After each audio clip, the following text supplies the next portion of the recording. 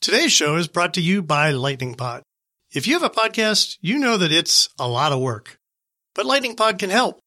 We've been working with their founder, Eric Johnson, for more than a year now, and he's really helped us take the Smart Home Show to the next level. So if you're starting a new podcast or you want to make your existing podcast better, you should get in touch with Eric. Learn more at lightningpod.fm. Hey everyone, it's Richard Gunther. A little while back, after moving into a new home, I had outdoor landscape lighting installed. I wanted the lights to be zoned and integrated into my home lighting system, but to my surprise, there wasn't an easy way to do that, and the landscape lighting company we used had never done such an installation. I ended up hacking something together with multiple transformers and some outdoor lighting modules, but I remember thinking how odd it was that smart home companies were largely neglecting outside spaces. Just a few years later, and we're seeing several interesting offerings targeting irrigation and lighting specifically. On this episode of the Smart Home Show, Adam and I discuss the state of outdoor smart home technology, focusing on those two areas, irrigation and lighting. Who are the main players there, and what are our thoughts on the products we've had a chance to try out firsthand? And who knows, as we push into the summer months, maybe you'll come out of this inspired to try a new outdoor project or two. We hope you enjoyed this episode of The Smart Home Show.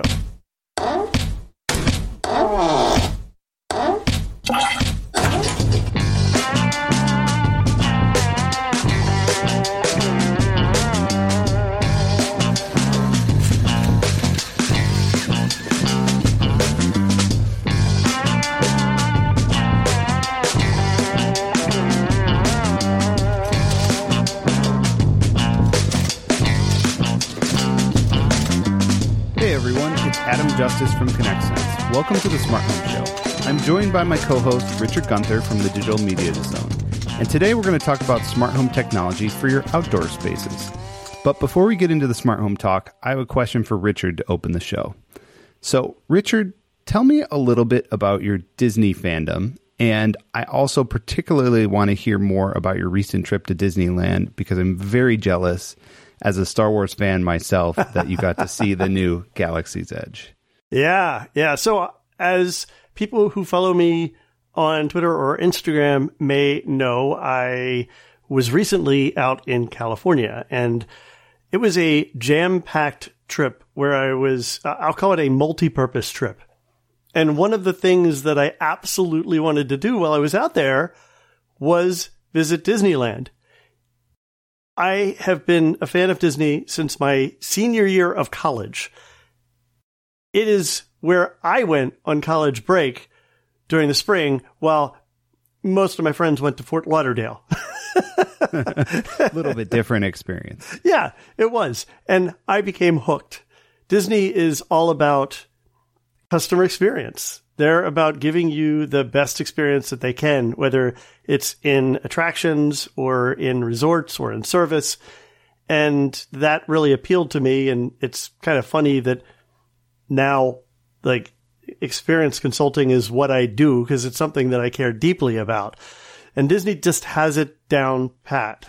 There are areas where you can definitely see some problems as time goes on, but you know, every time they open a new sort of attraction or a new resort or something, there's something new to explore and a new opportunity for them to kind of reinvigorate everybody's energy and give everybody the best experience that they can. And it was just dumb luck that while I was out there was also during the reservation preview period for Galaxy's Edge. So I made the perhaps less than sane decision to stay overnight in one of their resorts for just one night so that I would qualify to get a reservation to go in to see Galaxy's Edge. And it was worth it. It was absolutely worth it. They have created an entirely immersive world or experience that you don't even have a clue about when you're in Disneyland. Like, you would have no idea that this is there. And one of the things that Disney is really good at is hiding what's behind the curtain, but also hiding what's around the next bend. I was just going to say that's especially interesting for Disneyland, too, because Disneyland being where it is and when it was built, like the cracks show a little bit more in Disneyland than they do in Disney World. They absolutely do. And they are landlocked. Like, they are basically using every square meter they have available to them. And the fact that they managed to find space to put such a significantly sized attraction boggles my mind. I know that they took some space that really just wasn't getting the kind of the kind of traffic that it used to in the early days. So they're repurposing things that aren't as popular, and that's a good idea. But yeah, I was blown away. So I guess my 1 or 2 minute review of it is that if you're a Star Wars fan, you absolutely have to go see this when it's open to the public, either for the folks in the West Coast out in Disneyland, or if you live closer to the East Coast park in Disney World, they're going to be opening in August, and then I believe in September it'll be open to the general public. So definitely worth seeing if you're going to those parks, and maybe even worth a trip if you're a big Star Wars fan, because you walk into this area and you feel like you are in an outpost on some crazy planet. I mean, the extent that they've gone to create an environment around you that is just entirely convincing. There aren't like regular signs like there are in the park pointing you to things. They use guides for that because all of the signs, of course, are in an alien language. And if even the bathrooms were something of an experience. They created this kind of post-industrial, just really shabby bathroom experience with all of this crazy steampunk piping and everything. It was just like every corner they have thought of it. And I would absolutely go again.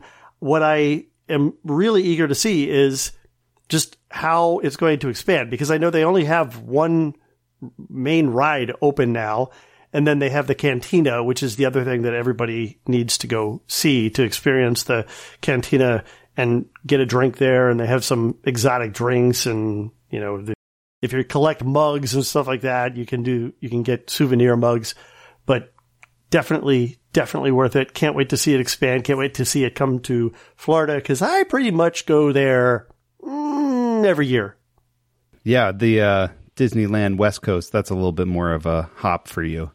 It is. But Disney World is a quick flight away, and we go down there every once in a while with niece and nephew, so it'll be fun to visit with them and kind of see it through their eyes, because they're just kind of starting to enjoy all of the old Star Wars films.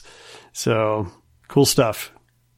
Yeah, I'm definitely excited to check this out. I'll probably wait a little bit for the hype to die down. I don't need hour plus ride, lines and things like that. And, we're probably due for a big Disney trip in a couple years here. My youngest daughter is 2, and in the next couple years here, she'll probably be in peak princess, and that'll be the time we're going to make the big trek.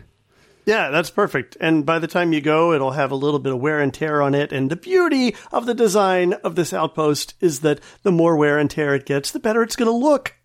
There you go. Better with age. Cool. Well, thanks for sharing that. If you want to submit a question for us to open the show, you can do that on Twitter using the hashtag AskAdamandRichard. And please feel free to submit those questions, and we'd love to take yours on the show to learn a little bit more about each of us. Now, for our main topic of the show, as I said earlier, we're going to talk about smart home in the outdoor spaces. So I think this is, being that it's summertime here in the U.S. at least, we thought this was a good topic to step outside the smart home and talk a little bit about what's going on in the outdoors. So I think the first section of this here, we wanted to talk a little bit about irrigation and water in the yard and things like that. So this is an area I have a little bit more experience with. So here, kind of the main players, I think kind of the dominant player here is company Rachio. They've been out for a number of years, and they launched Generation 3 of their product last year, which supports HomeKit. It's got this optional fancy flow meter and some really significant weather intelligence features. And this seems to also be the device that has gone all in on integrations across a smart home. So they work, I mentioned HomeKit, they work with Amazon Echoes, Google Assistant, IFTTT, and SmartThings. So kind of be the all-in-one on that. And we'll talk a little bit more about this one later, as I have some personal experience with their Generation 2 device. Some of the others in the market, so there's this Orbit Beehive, which just looking at, I haven't used this personally, but it looks like it has more controls on the controller itself versus the Rachio, which is more app-driven. Yeah, and it's also, the thing that's nice about that is these also come in really nice price points. The Orbit Beehive has kind of like a lower end one and then a higher end one that, and like you said, they offer controls on the device if that's important to you, that you don't want to necessarily have to pull out an app every time, that you just want to quickly turn on a zone or something like that. The other thing that I really like about them, and you mentioned this also with Rachio, is that they work with your voice assistants. So that if you wanted to start watering a zone kind of off cycle because for whatever reason, maybe it's been really hot and you want to, or maybe you just planted something new and you want to make sure that it's getting watered more than you normally would, then the ability to quickly call up and water a zone can be very, very useful. Or in our family's use case, in case the children want to go play in the sprinklers. That's the most common one zone use case. Okay, there you go. I haven't even thought of that one. Yeah, see, I try to avoid the sprinklers when they're on. There you go. Yeah, most of us do. But, on a hot day in summer, nothing beats playing in the sprinklers. Yeah, yeah. Now, this next one on your list here kind of, I think, wins the coolest looking device award. Yeah, so this one is Skydrop. They also not only look the coolest, but their claim, at least on their website, is to be the most intelligent sprinkler controller on the market. What that means, I'm not really sure. But I believe when I went shopping for this, when I moved into my current house that had irrigation a few years ago, I was mainly comparing between this and Rachio. Those seem to be kind of, at that time, a couple of years ago, the dominant players. Mm-hmm. They claim to have some integrations, but I didn't see anything about working with some of the smart home ecosystems. I don't know if you know if they have any of those going on. I don't know with those two, actually, no. And then the next one was Scott's Grow. So this is like Scott's Lawn Care. I know that this used to be called Blossom, and I met the guy who founded this a couple of years ago. And Scott's was sort of making this big play in the outdoor space, and they acquired Blossom and a couple other companies to kind of get some hardware together. And I couldn't find anything specific, but I seem to remember that hearing something that they were kind of dialing back those plans a little bit. Like they went out a little aggressive. I looked, this is still on their website, but maybe they're not making as aggressive of investments as they were, out the gate on this kind of stuff and being a hardware company. At the end of the day, they're like a fertilizer and lawn care company. So it seems like a natural business for them to be involved in, but I don't know if it's where I would go to pick my connected hardware vendor. Yeah, I mean, it's funny because this acquisition reminded me so much of the acquisition by Weber Grills of the iDevices iGrill. Yeah. Right? It's like, oh, here's a product that's probably one of the disruptors in how you typically use products in our space. So let's grab that up. Right. Yeah. And then it took Weber a pretty good amount of time to figure out what the heck to do with it. Yep. And have they done anything with it majorly since then? They have finally invested in some really good software for it. They initially trashed the software that iDevices had originally created for it, which was good software, and came up with their own terrible software, and then ultimately completely redid it. And it's, I think, a really good product now. But yeah, I don't have any personal experience with Blossom, but Blossom, Skydrop, Rachio, these were really the three companies that were kind of coming out during, I don't even want to call it the smart home boom, but just when we started seeing everybody coming up with connected products. Right. And then add Orbit into the mix there, and the Orbit Beehive, all of these products, we're talking about products that already assume that you've made what is, in many cases, a multi-$1,000 investment in an irrigation system for your property, or that you're daring enough to, go down to your Ace Hardware, buy all the equipment yourself and install one. I know I wouldn't be doing that. Good luck with that. Yeah, no. And I don't know that I would have put one in myself either. Like I mentioned, it was there when I bought my house. So it was natural for me to take the, legacy, maybe Hunter controller that was, dumb and manually operated, and replace it with something that I could control from my phone and have a little bit more intelligence. So one of the things some of these claim is to use weather data, and Rachio seems to claim they have a really deep and very local weather intelligence, especially on their latest hardware. So that's sort of one of the advantages of having a connected irrigation system over kind of the old manual one. Is with the old manual version is, you'd go by and you'd see it's raining outside and somebody has their sprinklers on. They're wasting a bunch of water. Yeah, well, now, in all fairness, some of the newer controller boxes, even for Hunter, for example, ours, you can hook up a rain sensor to it so that if it has some rain in its well, then it knows that you've received rain over the last, 12 hours and don't water the next time. But right.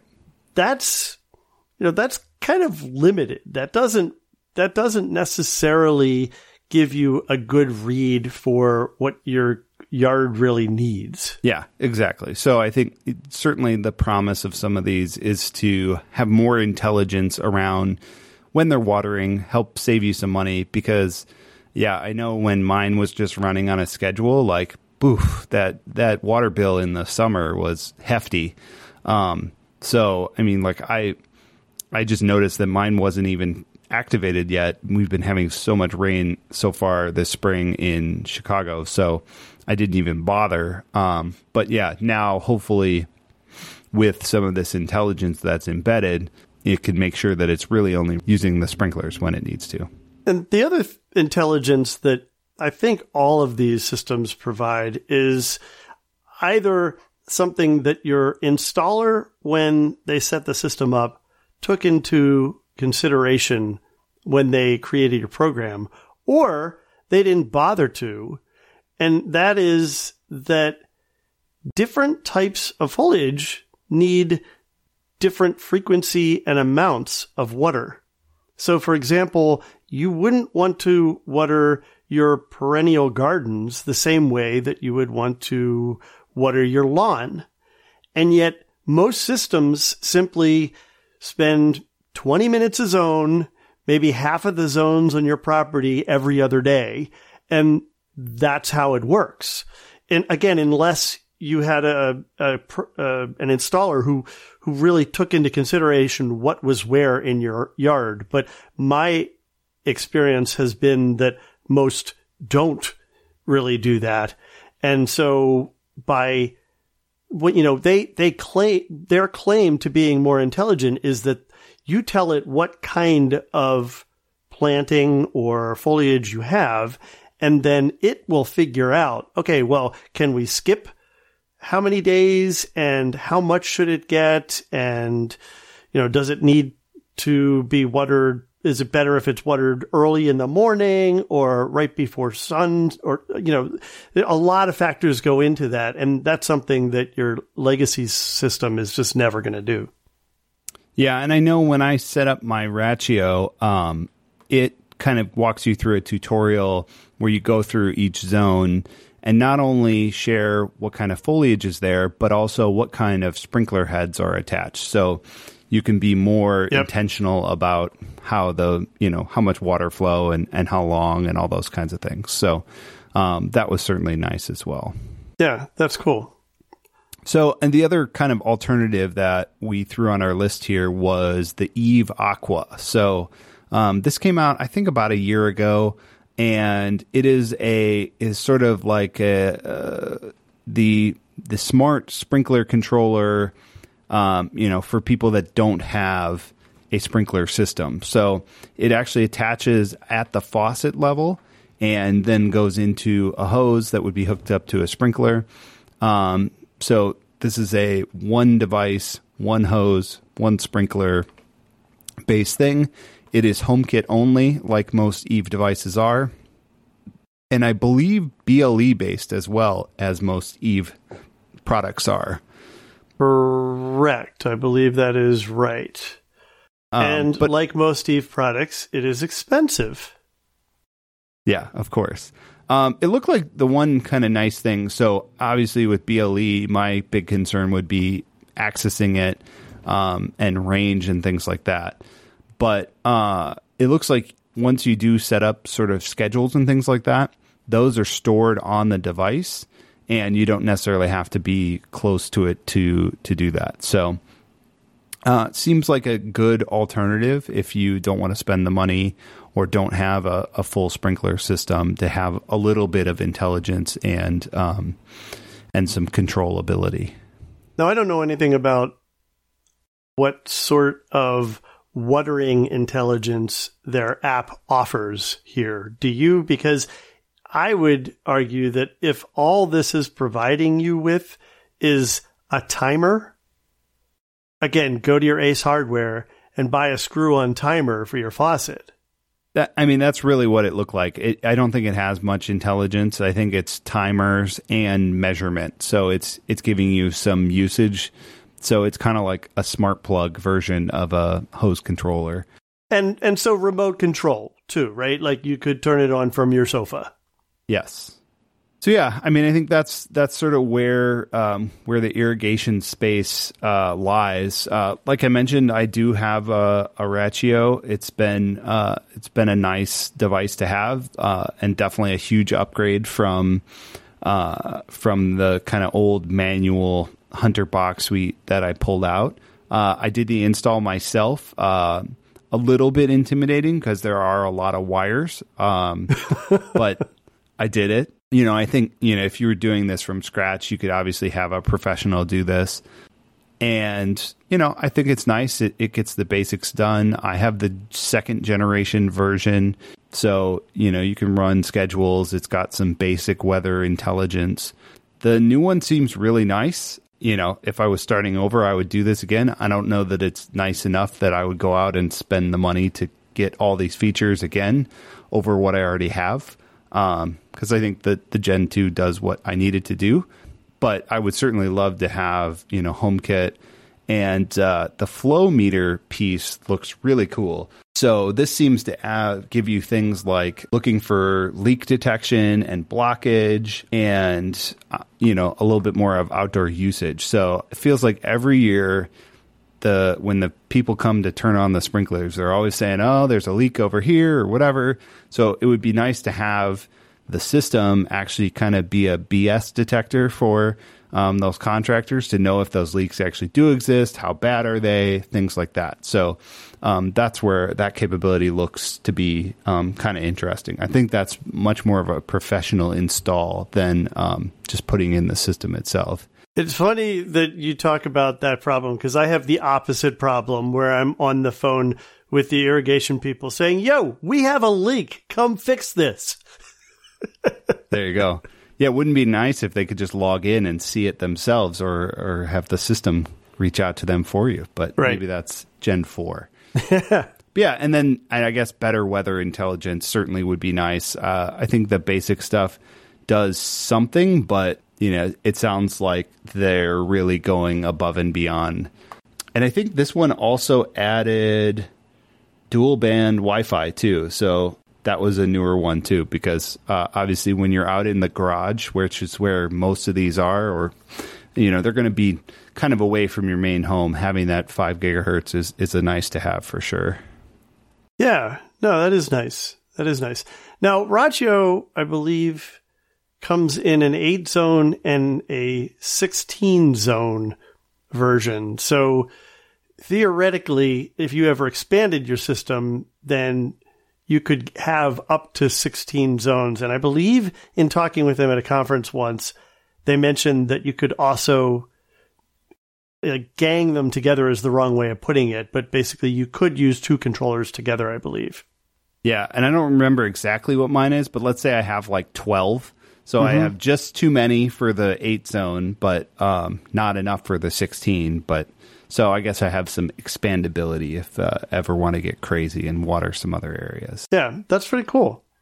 Now, I mentioned that I have an old irrigation system. I have a built-in system with the old Hunter control and the clunky knob to get it to, and then depending on where you turn the knob, the buttons have different functions. Like, who created these interfaces on these things?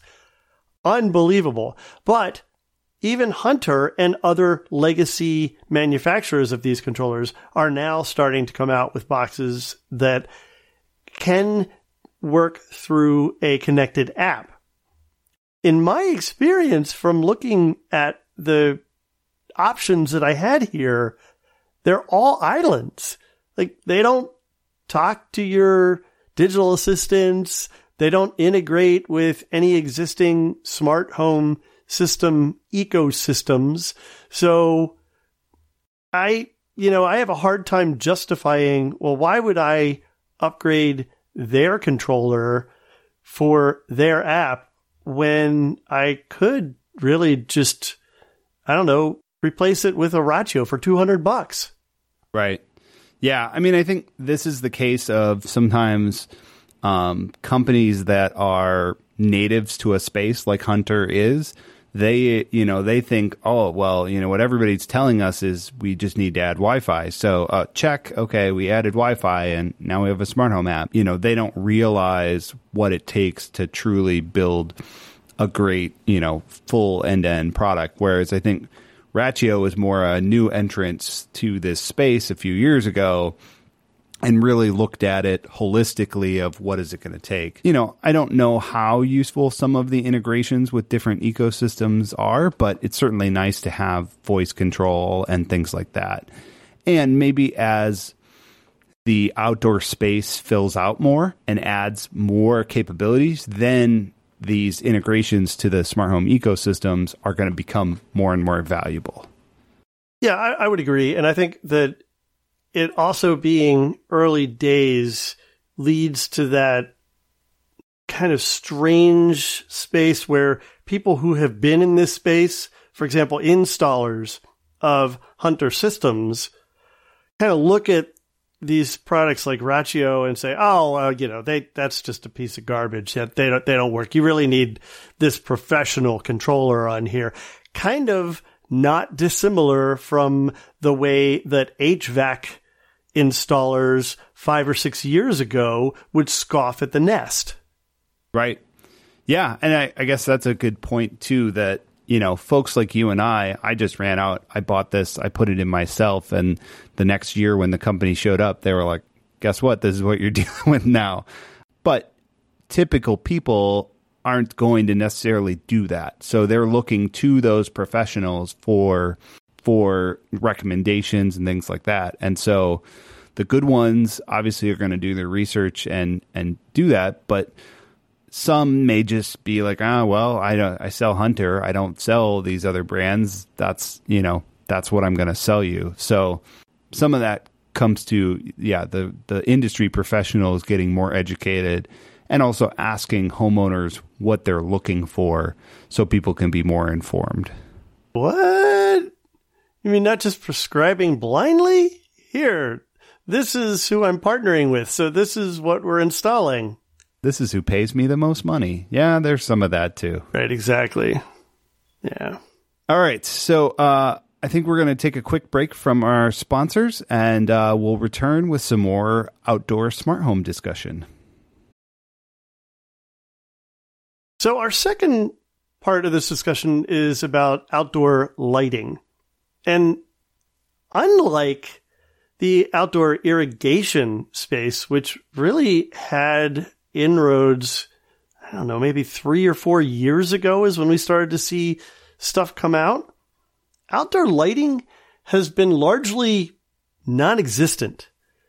Smart lighting companies have not really made moves in the outdoor space for until very recently, until maybe the last year or so. Now, there are some exceptions, and I'll talk about them a little bit. But, in the old days, if you will, smart lighting outdoors, even with a high-end system, like I have a professionally installed landscape lighting system outside, 2 big metal boxes with all these low voltage connectors in them, and their idea of automation was a manual timer, like a physical round timer, the ones that you can actually hear moving. And there was no way that I was going to use that because, of course, when do you put your lights on? Oh, around sunset. Is that the same every single day? No, actually, it's not. So you'd be constantly changing it, or your lights wouldn't be on when you'd want them to be on, or they'd be on when you didn't want them to be on, and that just doesn't make sense.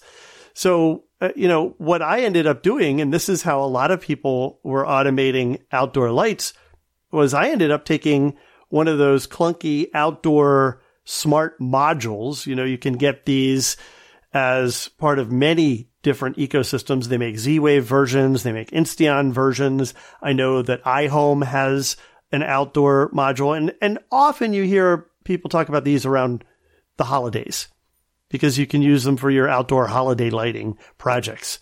They're just really black, rubberized, outdoor, weather-resistant boxes that then turn on or turn off your lights through some sort of control system.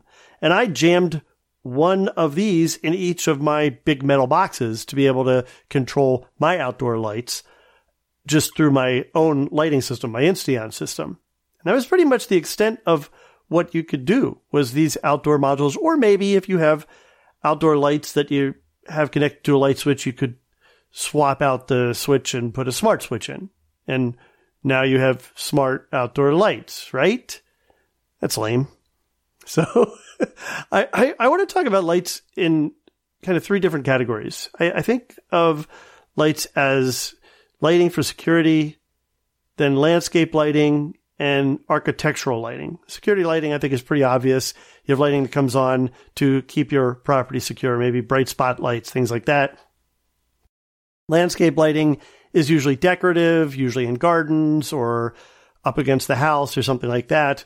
And architectural lighting would be more along the lines of lights that you might install in your eaves, or maybe sconces that you might have outside your house, something like that. And it really and it hasn't been until just this last year or so that we started seeing some of the major brands get products in this space. So let me ask you, Adam, do you have any smart security lighting on your home? So I'll give you the extent of my smart outdoor lighting. I do have a Ring floodlight cam. That was something I did in the last 6 months. And it was half for security reasons, half for just lighting reasons for my dog. So in our backyard, it was super dark, and like even sometimes we couldn't even see where the dog was. We do have a fenced-in yard, but it felt like we needed some better lighting there, and I wanted to be able to control that lighting as well. So I felt like I kind of killed two birds with one stone in putting in a Ring floodlight cam, in that I got the spotlight that illuminates my entire yard. It's super bright, and got the security element of the motion sensor and the camera. It's a little bit sensitive, but in terms of it coming on via motion, but it certainly gets the job done that we're looking at. Moths are the worst with these things. Yeah, exactly. Thankfully, it times out and shuts off. The extent of other outdoor lighting I have is literally just light switches connected to previously, switched outdoor, lights. So for porches and things like that. I don't have any fancy other lighting beyond that.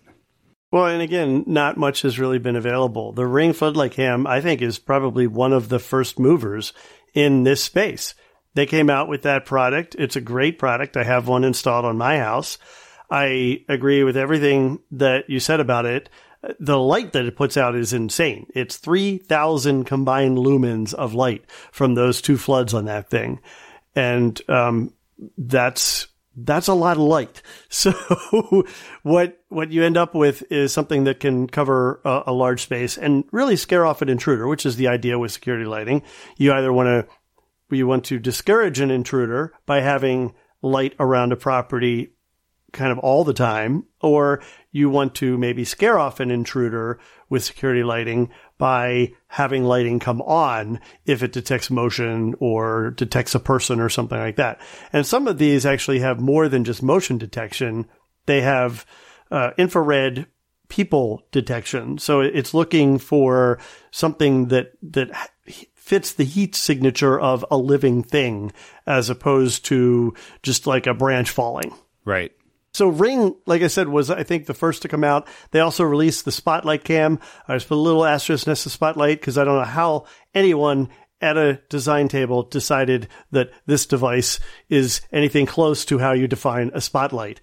But it is a very bright light that is self-contained and built into the camera kind of housing, and it too is a good product. I have one of these. One of the problems with testing products is that I have kind of one of everything, so nothing matches, right? But this is another good way of adding light, adding security light. And then Hue got into the game, I think it was really just last year. I think it was around the end of last summer that they finally started offering outdoor flood bulbs that you could add to your Hue system. And so these are just regular warm bulb. I think they're either 3,000 or 2,700 Kelvin. So warm white bulbs that you could tie into your Hue lighting. And so since it can be tied into your Hue lighting, you could probably control it from any other system that you have set up in your house. Sengled is another company that has smart security floods. I love what Sengled is doing. They have motion and PIR detectors built into their bulbs. And then they have the ability through their app to link bulbs together so that if one detects motion, then all of your floods around your home can go on. So the bulb itself is your security fixture. That's cool. That's definitely a useful application. And then along the lines of that idea where one thing detects motion and you want lights, maybe more than just one light to go on, you really want to scare the hell out of the intruder, you can turn all the lights on. Well, about 2 years ago, Ring acquired a company called Mr. Beams. And Mr. Beams is probably best known for standalone LED battery-operated lights that you could buy at your Home Depot or Target or something like that. And you could install little step lights outside your door, or they even had individual security lights that you could put up. Sometimes they had some indoor stuff too. Well, when Ring bought them, all they really did at the time was rebrand them as Ring Beams. But just at the beginning of this year, they announced that this ecosystem they bought was going to become a part of the Ring ecosystem more closely, and it would be called Ring Smart Lighting. And in May, they launched the Ring Smart Lighting product line, which is huge. There are a ton of products in this. On the security lighting side, they have the old step lights. They've redesigned them. They have floodlights, one battery operated, one wired. So imagine a Ring floodlight cam, but without the cam. It's just the floodlight. And sometimes that's just all that you want, but it has a motion sensor built in. All of these things have motion sensors built in. They also sell a standalone motion sensor. And what you can do with these things is that if you want to, you can link them all together. So if you want these things to work with your Ring app, you buy a bridge that's like $40, and all of these devices are relatively inexpensive. And then these lights show up in your Ring app, and you can group them so that if one detects motion, then anything can go on. Or you could have a motion sensor at like your perimeter of your property and have it trip all of your, say, eaves lighting on or something like that around your house. Really, really powerful the way they've designed this. And what amazes me, I've been testing some of these products since they first launched. The range on these things is insane. They claim 1,000 feet, I believe. Oh, wow. Yeah. Wow. Right. That is extreme. It is a proprietary protocol that they worked on with the Mr. Beam's team and adapted to work through the bridge with Ring. I will tell you, and this is something I need to write up as a tip at the DMZ, actually. I have one of their motion sensors in my mailbox out at the street, which is easily a good 30, 40 meters from my front door in a metal box. My bridge is in the attic. No problems connecting. Wow. That's impressive. It loses the connection in the box, but as soon as the mailbox is opened, it reconnects, detects motion. Cool. Yeah. I mean, these things are fantastic. So they've done a really good job on this stuff. They also did something really cool here, which is that this is tied into Amazon's voice ecosystem as well. So you could have your Amazon Assistant announce if there's motion, or you could have it turn on or off these lights. So a lot of cool stuff that you can do with this system. And like I said, it's relatively inexpensive. So question for you on this is, do you think this caters more to the DIY community, or is this something that they're trying to have people get professionally installed? Is it both? I think this is absolutely a DIY play, because for any sort of integrated security and sensor network like this on a property, particularly outdoors, you are looking at expensive integration work. Right. And they've made it available at low prices. Well, and don't they also, I don't have outdoor lighting, as I mentioned, don't they? But if we did, they have ways to tie in existing low voltage systems and make it connected, right? They do. So that's a perfect transition to the next area of lighting, which is landscape lighting. Landscape lighting is really decorative, right? It might be to light a path so people know where to step and it's safer for them. But in most cases, it's decorative. And one of the things that they did, which I think was brilliant, this was my favorite CES product this year, was this transformer that costs $99, and it basically replaces the transformer that came with your low voltage system, whether it's self-installed from Home Depot, something that you put in yourself, or something professionally done. This can power it. and then it ties your existing lighting system into your Ring ecosystem and then therefore into your Amazon ecosystem. And I think that is so smart. Yeah, definitely nice to, obviously, if you're somebody that's already made that investment, you don't want to rip out that existing stuff. And so nice to be able to convert that and make it intelligent. Now, if you don't have that sort of thing, they've also come out with pathway lights. I mentioned before that they have step lights, but they also have pathway lights. And their pathway lights, I think the best way that I could describe them is imagine a long, like nightstick style flashlight that has D batteries in it. And I'm saying that very intentionally. It's roughly that size, but then instead of the lens at the top, it would be just like the cap of a path light that's designed to reflect light out to the path that you're walking on. It's powered by D batteries. You put 4 D batteries in this thing, and they say it'll last up to a year. Now, up to a year, I have to assume, means that you're using them to go on when they detect motion. And they're not going to be on all night long, because I can't imagine that 4D batteries are going to last a year if the light is on all night long. But still, really, really cool. There's a motion sensor on it.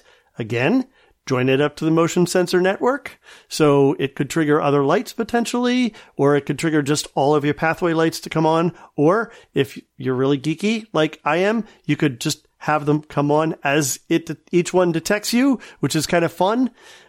Really, really cool product. Now, one of the things I will say is that I liked the design of this. I thought this was pretty cool. And if you read some of the reviews of the ring lighting products, in particular, I think Rye's review over at CNET talks about how the products are kind of weird looking. They don't really have the greatest design ethos.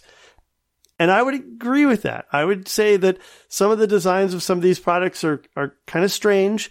And like we're seeing with other Ring products, it's like they don't even look like they're all part of the same family. So I don't know what's going on there, but I liked the design of the Ring lights. What I don't like is that the light is so bright that it's really glary.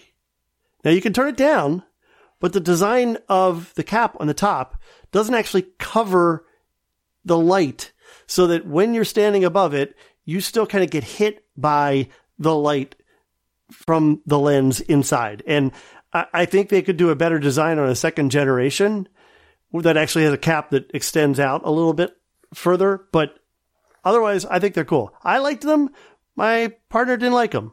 So, if that's the case, get professionally installed lights and use their transformer. They have a solution for everyone. Now, they're not the only one playing in the outdoor lighting space. Philips Hue also came out with pathway lights and garden spots. They have an outdoor version of their strip light, which I personally think is hideous. It looks like a big, long neon worm. And every image that I've seen of this just has it kind of curved around railings or something. It just looks so tacky. I just don't understand why anyone would want that. But the garden spots are cool. And I've recommended them to a couple people, and I have them myself. And the pathway lights that they have are pretty good. They look kind of plasticky, but they're pretty good as well. The garden spots are particularly interesting to me because I have spotlights that go up in my trees. And so now you can have color lights that can shine up in your trees. Unfortunately, their garden spots, when they're in a color mode, aren't as bright as when they're white. Ugh. Yeah, that's a bummer. So they're perfect when they're white, but you turn them any color, and then it's just way, way less bright, more dim than it would be if it were just white. And that's very frustrating to me because I was hoping to replace a lot of my outdoor tree spots with these color things. And that feels like that would be the advantage of using connected spots, is that you could change the color of them and do fun stuff with it. Exactly. Yep.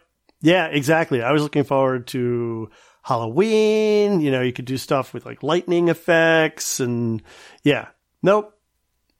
It's just not bright enough. So I'm kind of disappointed by that. But they are good just as good outdoor spots if you want them like on the corners of your house. I have a friend who put them in the corners of their house shining up and they look really cool. And if you're putting them in trees and stuff like that, I will tell people if you're buying these, buy extra cable. Just buy extra cable because you're not going to have enough. I guarantee you're going to want more cable. And then Sylvania's been playing in this space probably longer than anyone else. They had these things called garden spots, which are basically like these little light lens nubs that were attached to a strip that was outdoor rated. And so maybe every foot you had one of these little lights that would shine up. And they're Zigbee, and they can be used like around a garden or a deck or something like that. And they're kind of cool. They haven't gotten the greatest reviews. Apparently they're not very durable. So I don't know that I would recommend them to anybody, but this has been really the only product that's been available for the longest time for outdoor use. And so it's nice to see these other companies coming in and offering other stuff. Now, Sylvania is also talking about doing some new stuff. They have an indoor-outdoor flexible strip that is nice looking. It's not a big, long, glowy worm. It's just a regular light strip that you can put under or on top of stuff. And they also have announced that they are going to have string lights, kind of like party lights that are connected and probably addressable. And then also they had previously announced some pathway lights, but we haven't seen those yet. So I don't know if we're going to have any more there. Now that's kind of all that I've seen out there for the main brands. I know that there are some small manufacturers and some Chinese companies that are selling stuff out on eBay and on Amazon, but this is really what the big companies are doing here. Now, there's one more area that I want to talk about, and that's architectural lighting. In the architectural lighting space, usually this is lighting that's attached to your home in one way or another. And Philips is starting to play here in a really big way.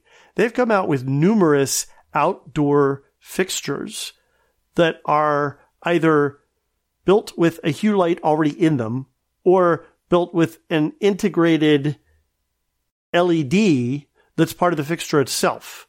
And they have a number of different styles.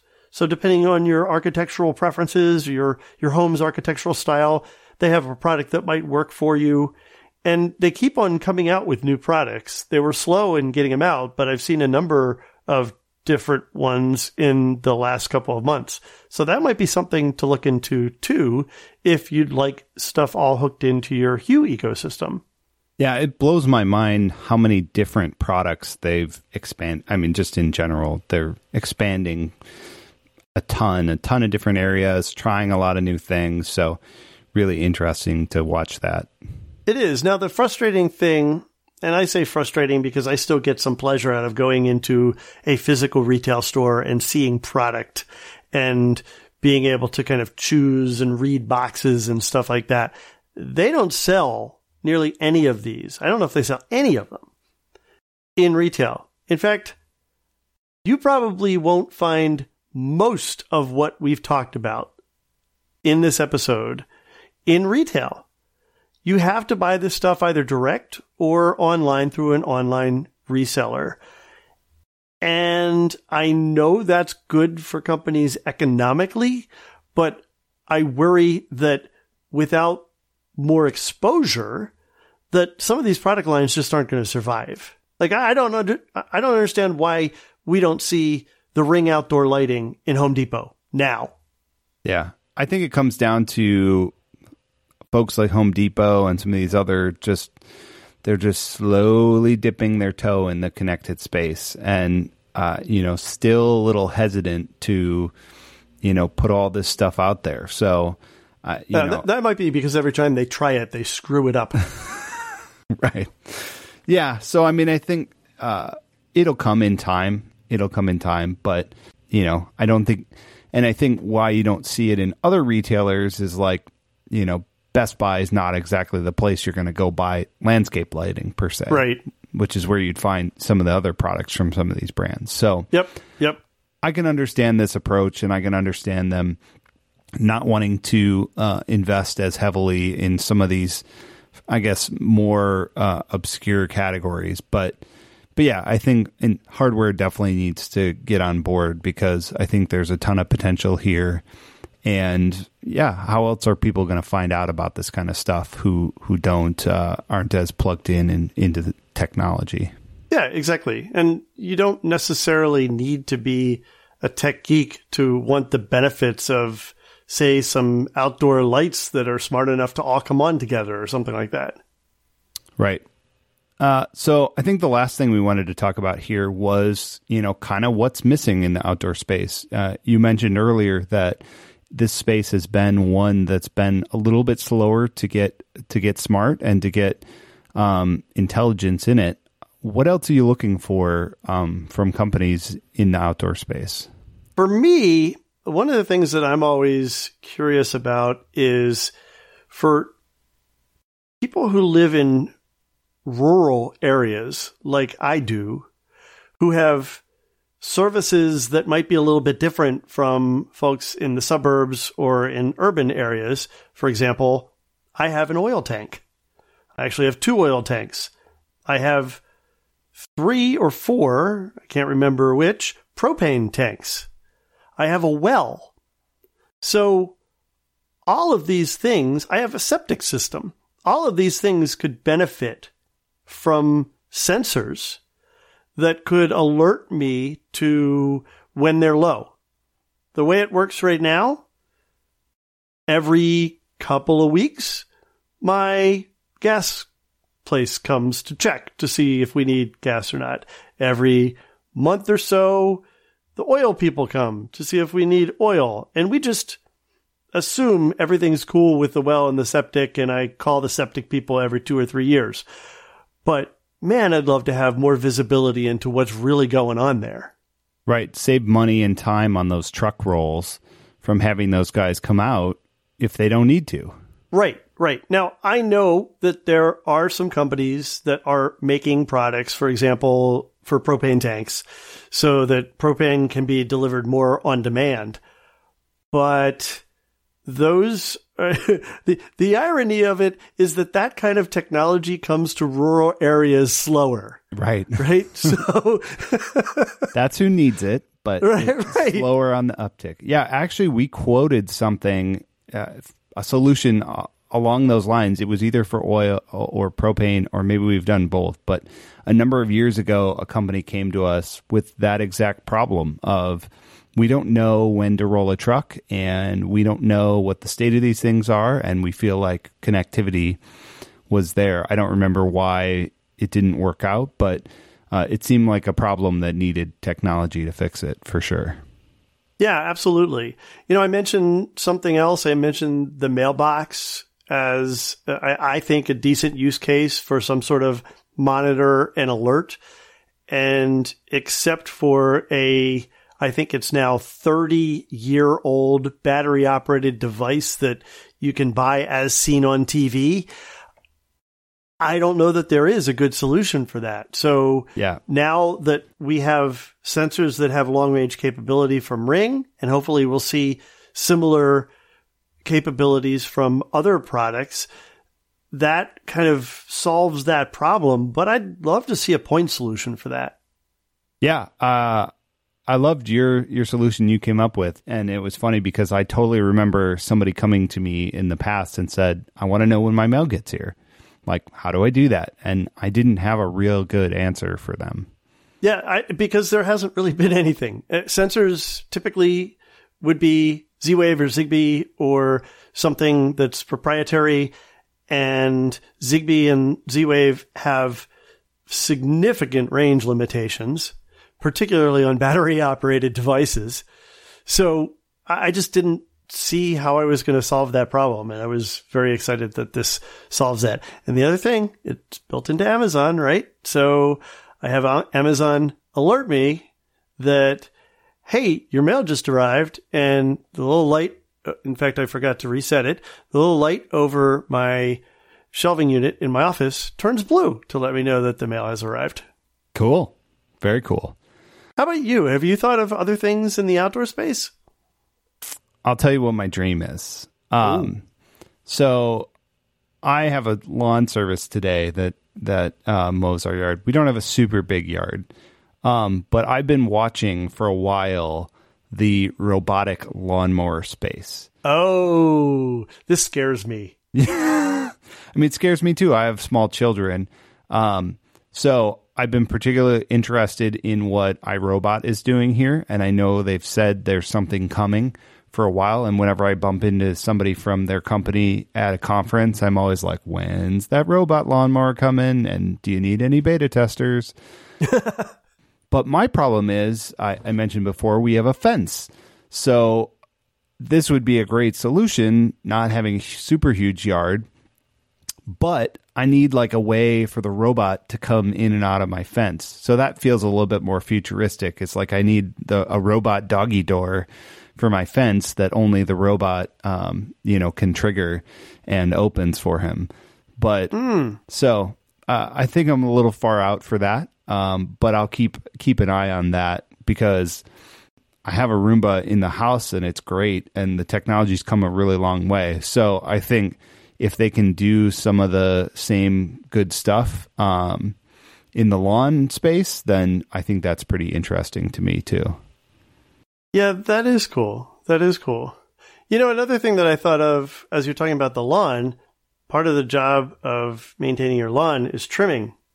And I'd love to see something like a weed whacker that had Amazon fulfillment services built into it. Yeah, there you go.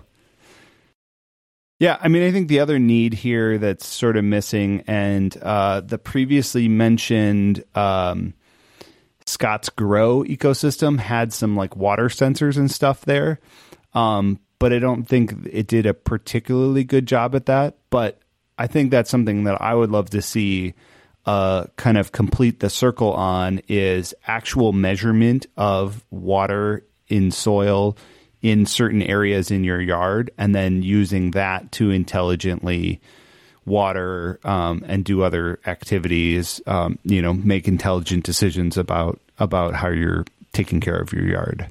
Yeah, that makes a lot of sense. I like that. We got all kinds of business ideas here. So anybody in the outdoor space, just free ideas for you. Go ahead. You could just take care of us and hook us up when you make these things. Well, but then if they need an infrastructure for that, they should probably call you. Yeah, there you go. And then when they want to build some sort of app experience for it, they should call me. And we've all got this covered. All right. Sounds good.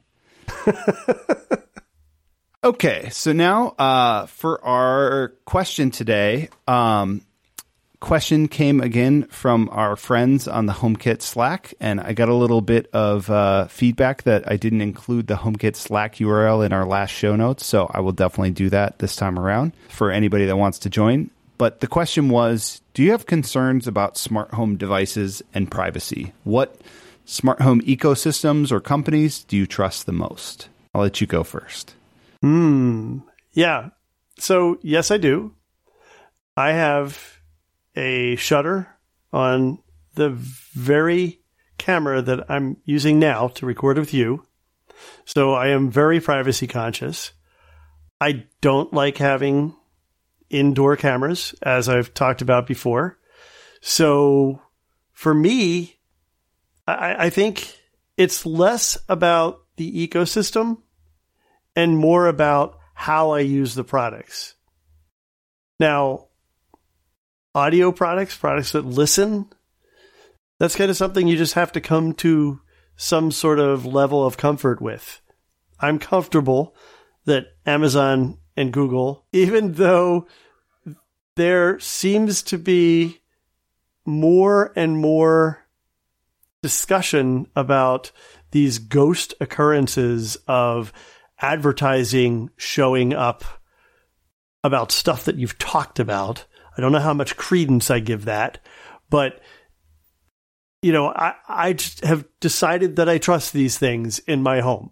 I want to speak to that, the ghost advertising thing for a minute. Yeah. I saw somebody on Twitter talking about this, and I thought this was a good take on it, which was like, it's so much worse than that. Like, it would be better if it was that. And it's actually, like, what's really happening is they're taking different points of intelligence about, you looked at this, or we were able to tell that you and I were together and we talked, and Richard has this device and you don't. And then we're going to, like, they're inferring that you talked about it and then advertising to you about it. So it's not that would be better. Like, the creepiness goes even further. So I don't know the specifics about how that actually goes on, but what little I've read about it is like, no, it's worse than that in other things. Yeah, and another explanation is, I think it's called familiarity bias. Kind of once you start looking at a particular type of car, then you see it everywhere. Right. So, it's very likely that maybe you have been advertised to before about that product, but you never noticed it before because you weren't talking about it before. Anyway, now, I say all that, but if I were a Facebook user, and I'm not, but if I were a Facebook user, there is no way in hell I would buy the Facebook communication device that you can put in your home that is basically an Echo. Yeah, that thing creeps me out. And I am a Facebook user, and I don't know, sometimes I wish I wasn't, but that's definitely one place where I draw the line, and somebody I don't super trust putting a microphone in my house. Right. How about you? I think I'm a little bit more lenient than you. I mean, I'm still conscious of privacy and things like that. But like, I'm more comfortable with having indoor cameras. I've got a couple in the house and use them, to like as a baby monitor for my daughter and things like that. In terms of who I trust, I loosely have some trust for Amazon and Google. I trust Apple way more. And whenever I talk to people about this, I always bring up the fact that like they went to bat with the FBI over unlocking iOS devices. Right. I just generally like the conversation they're having around privacy. A couple shows ago, we talked about the new video stuff they're doing. So I think it's something they're very focused on. And so at the end of the day, I think if you're super privacy conscious, they're somebody that has your interests at heart. And it always goes back to, I think, you have to think about the motivations and the business models of the companies behind these devices. Amazon is out there to sell you stuff. They want you to buy more stuff on Amazon. I think maybe that's lessened a little bit as they built more of a business around the Echo devices, but at the end of the day, that's their core business. Google is in the advertising business. Right. You are the product. So I think those are the things you got to keep in mind, whereas Apple wants to sell you hardware and services. So those things are not at the expense of your privacy, whereas some of those other companies' business models conflict with privacy at times. Right. That makes sense. Yeah. So if you have a smart home question, send it our way with the hashtag AskSmartHomeShow. We'll pick it up on Twitter, and we'll pick a few questions to include in each show. All right. So thank you for listening to the show today. The Smart Home Show is part of Technology.fm, a collection of tech-focused podcasts, including Home Tech FM, the Food Tech Show, and, of course, Richard's show, Home On. And, of course, you can find us on Apple Podcasts, Overcast, and other podcatchers. And do us a favor. We'd really appreciate it if you're enjoying the show. Leave us a rating or a review, or just share the show with a friend. And we love hearing feedback about it as well. Richard, where can people find you on the web? The best place to find my writing and shows is at thedigitalmediazone.com. I'm on Twitter at Richard Gunther, and I am a technology experience consultant. If you are in need of a product or project manager in the digital space. That is what I do. Reach out. How about you? You can find me on Twitter at AdamJustice and keep up with everything my company is doing at ConnectSense.com. Well, cool. This has been fun. Good talking. All right. Thanks again for listening, and we'll see you next time. Bye.